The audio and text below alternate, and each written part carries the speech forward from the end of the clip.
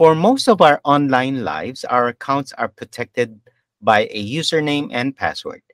These protect the data that's stored in our accounts, including financial, personal, and pretty much anything we value both digitally and physically these days. Now, as there are many ways to achieve a goal, so too we've discovered over the years that cyber criminals are more than happy to expend the effort to hack into our accounts, everything from brute force attacks to outright stealing our passwords through social engineering techniques. Can we go passwordless? The quest for a passwordless authentication solution is forecast to reach about $53.6 billion by 2023. To dispel the myth and mystery around passwordless authentication, we are joined by Jeff Schomburg, Vice President for Asia Pacific and Japan at Yubico. Jeff, welcome to Podcast for Future CISOs. Hey, thank you, Alan. Great to be with you today. Now, before we dive into our topic, perhaps you can tell our audience a bit more about what exactly is Yubico all about. Yes, Yubico. We provide authentication solutions. The company invented a product called the YubiKey, which provides very, very secure login and stops the number one problem that we have is username and password being stolen and compromised, causing all sorts of problems. So that's the company. It's officially started in 2007, but really got going in 2011 with a major project with Google. Please describe for us the passwordless security landscape as it is today. Let's start with the definition around passwordless. Passwordless authentication is any login process that doesn't require the user to enter a password. Pretty simple. But there are examples of that have been around, such as using a smart card, which you use in banking and finance and many government agencies. Or if you get emailed a magic link to click on, you don't need a password. But that's not what we're talking about when we talk the term passwordless today. We're more talking about the FIDO2 standard, and that's something that we'll hear a lot more of. FIDO, that stands for Fast Identity Online, FIDO. For those of you who are Latin scholars will know that FIDO means trust. And when it comes to technology, Yubico, together with Google, back in 2011, we invented the first FIDO standard, which was Universal Second Factor, U2F. But that partnership has evolved and became a FIDO alliance where other security and tech companies like Microsoft and Apple and many others joined together to create a security standard or FIDO2. So that's really been the start of the whole passwordless experience as we know today. Microsoft released passwordless authentication based on the FIDO2 standard back early last year. So it's been around. It was released initially for their Azure Active Directory, their cloud platform. And that's, for those that were using Office 365 today, that's the back end behind that. That's kind of where it got started. But since that period of last year, we've seen a lot more announcements with other tech giants now, such as Apple and Google, announcing their support for passwordless login based on this FIDO2 standard. And now it's gaining momentum, and other players in the whole security ecosystem are releasing their support for the FIDO2 standard. So that's players like identity access management vendors, virtual private network vendors, and others all providing their support for this FIDO2 standard. So that's kind of the landscape of where we are today. What's driving the interest around this passwordless security?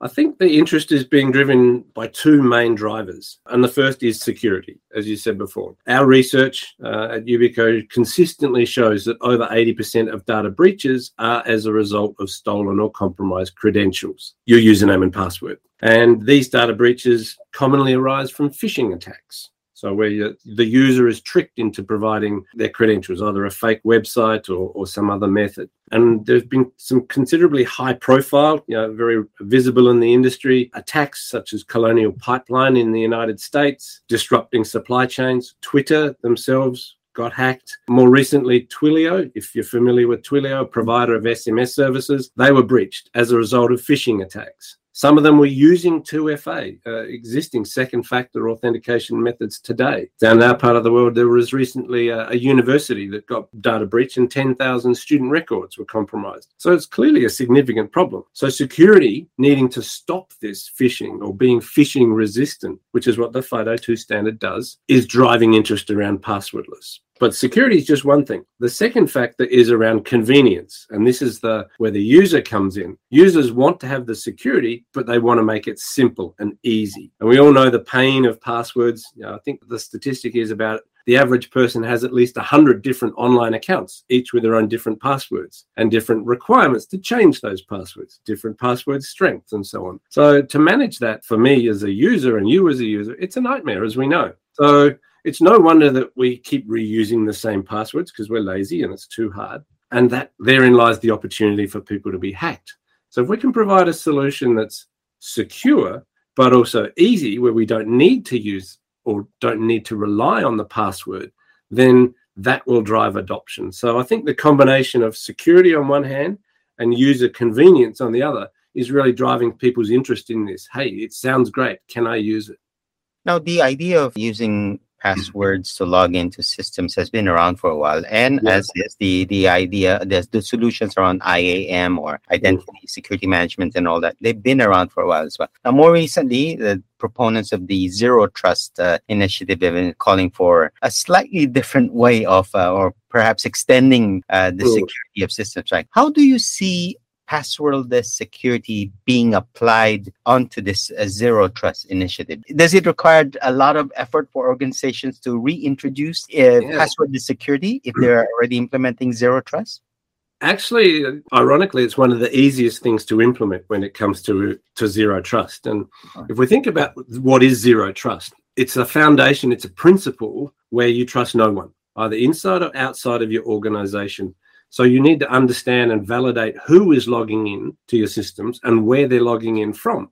We're in the sort of work from home or work from anywhere today. So the traditional perimeter of your business, being the physical building, is no longer your perimeter. Identity, who you are, is the new perimeter. And so simply put, in a Zero Trust world, your login is your front door. Criminals don't break in, they log in. So you need to protect the front door, which is your identity. And so when it comes to Zero Trust, the simplest way of doing that is make strong authentication at that front door. Make the strongest level of security so that you really protect that front door. And the best way to do that is like you do in your house, with a physical key, a security key like a YubiKey. Another component to Zero Trust is interesting as well. There's a lot of talk about endpoint management. Again, Zero Trust. Can I trust the device? So if you've got a key, how do you know that you trust that device? And the concept of attestation in a Zero Trust world is one that you need to trust the device, that it's come from a manufacturer, that you know that the credentials that are on that are trusted and cannot be cloned. So that's where strong phishing-resistant authentication, such as FIDO2, together with a physical security key like a YubiKey from a trusted supplier, that's really best practice in authentication in the Zero Trust world. Keep that front door as strong as possible.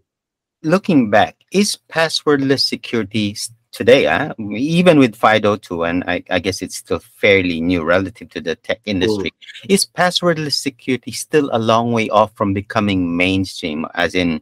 So is it a long way off? I think no is the short answer. We see it as kind of like a medium-term proposition in the next 2 to 3 years before it can become mainstream. As I said before, Microsoft launched passwordless over 12 months ago for passwordless login to their Azure platform. We've seen a lot of interest in people trying that already. So what does the experience look like? Is it work? Is it safer? Doing a lot of proof of concept testing of that. So there's a lot of interest in those early stages already. And as I said, the recent announcement from the tech giants of Apple and Google stating their support for the FIDO2 and passwordless authentication, that's bringing it into mainstream as well. We're using the term pass keys. So that's something we may hear a bit more about as well. So technically, a FIDO2 WebAuthn credential, that's a bit of a mouthful. So as we use the term password, the term pass key is being developed. And so we'll start hearing that a bit more. And it's certainly a lot easier to remember than FIDO2 WebAuthn credential.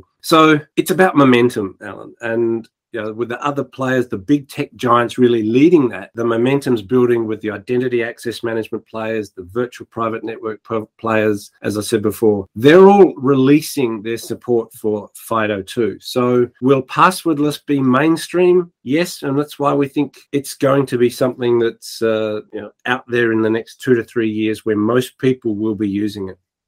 What needs to happen for passwordless security to become part of everyday computing needs? there's supply and demand to become mainstream. And so what we're talking about, that last question was around the supply side. It's available. The technology is available. So the supply side is making it available. Then adoption comes from supply and demand meeting. So what has to happen on the demand side, the user side, to get that momentum going? And I think that's an area that we think about a lot. How do you encourage that adoption? Just because it's available doesn't mean everyone's going to use it. So do people who want security, they might jump on. The convenience, yeah, but how does it become mainstream? And the US is an interesting example where the Biden administration have mandated the use of phishing-resistant authentication for all government agencies. And that means either a smart card or a FIDO2 standard. So the passwordless authentication is brought into government mainstream there. Then adoption will filter through because anyone doing business with the government will be required to show that they are phishing-resistant. And anyone doing business with someone doing business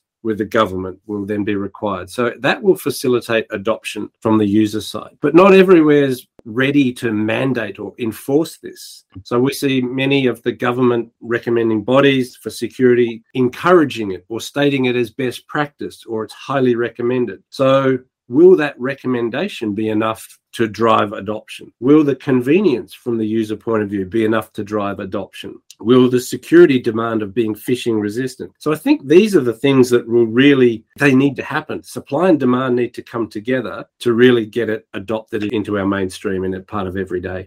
For the CISO and the CIO, in terms of reframing their security strategy, what do they need to do to incorporate passwordless security? Yeah. And we will talk about this a lot with our clients, that security is important and we need to be strong as possible to be phishing resistant, as preventative as possible. And zero trust is another example of trying to prevent the bad things from happening as much as possible. But adoption is key. So how do you reframe this? You start with the groups that need the highest level of security and to give them the convenience of making it easy to do their job. So it's about this adoption. It's about transforming the way they do their business to make it easier. So this convenience will then kick in and it'll start to filter through. So I think education is a critical part for the CISO's role. We're doing this for a good reason, but it will be easy for you as well. And what we see in many of our customers, those that start with the YubiKey, for example, and passwordless, because they need to, because of their role, go, hey, this is really easy. This is so much more fun almost because it takes away the hassle of password. I just log in.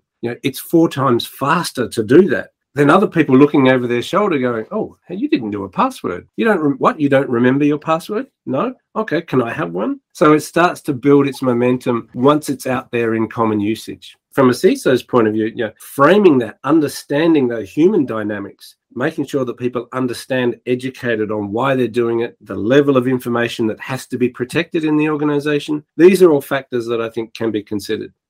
Jeff, thank you for joining us on Podchats for Future CISO. Pleasure. Thank you so much. That was Jeff Schomburg, Vice President for Asia Pacific and Japan at Yubico, on the topic of taking passwordless authentication mainstream. You are listening in the Podchats for Future CISO. As always, if you have a topic you'd like us to cover on this channel, simply email us at editors@society.com. We'd also like to invite you to sign up for a free weekly newsletter so you won't miss an episode of Podchats for Future CISO. In the meantime, stay safe, have a great day, and see you on the next episode of Podchats for Future CISO. Bye for now.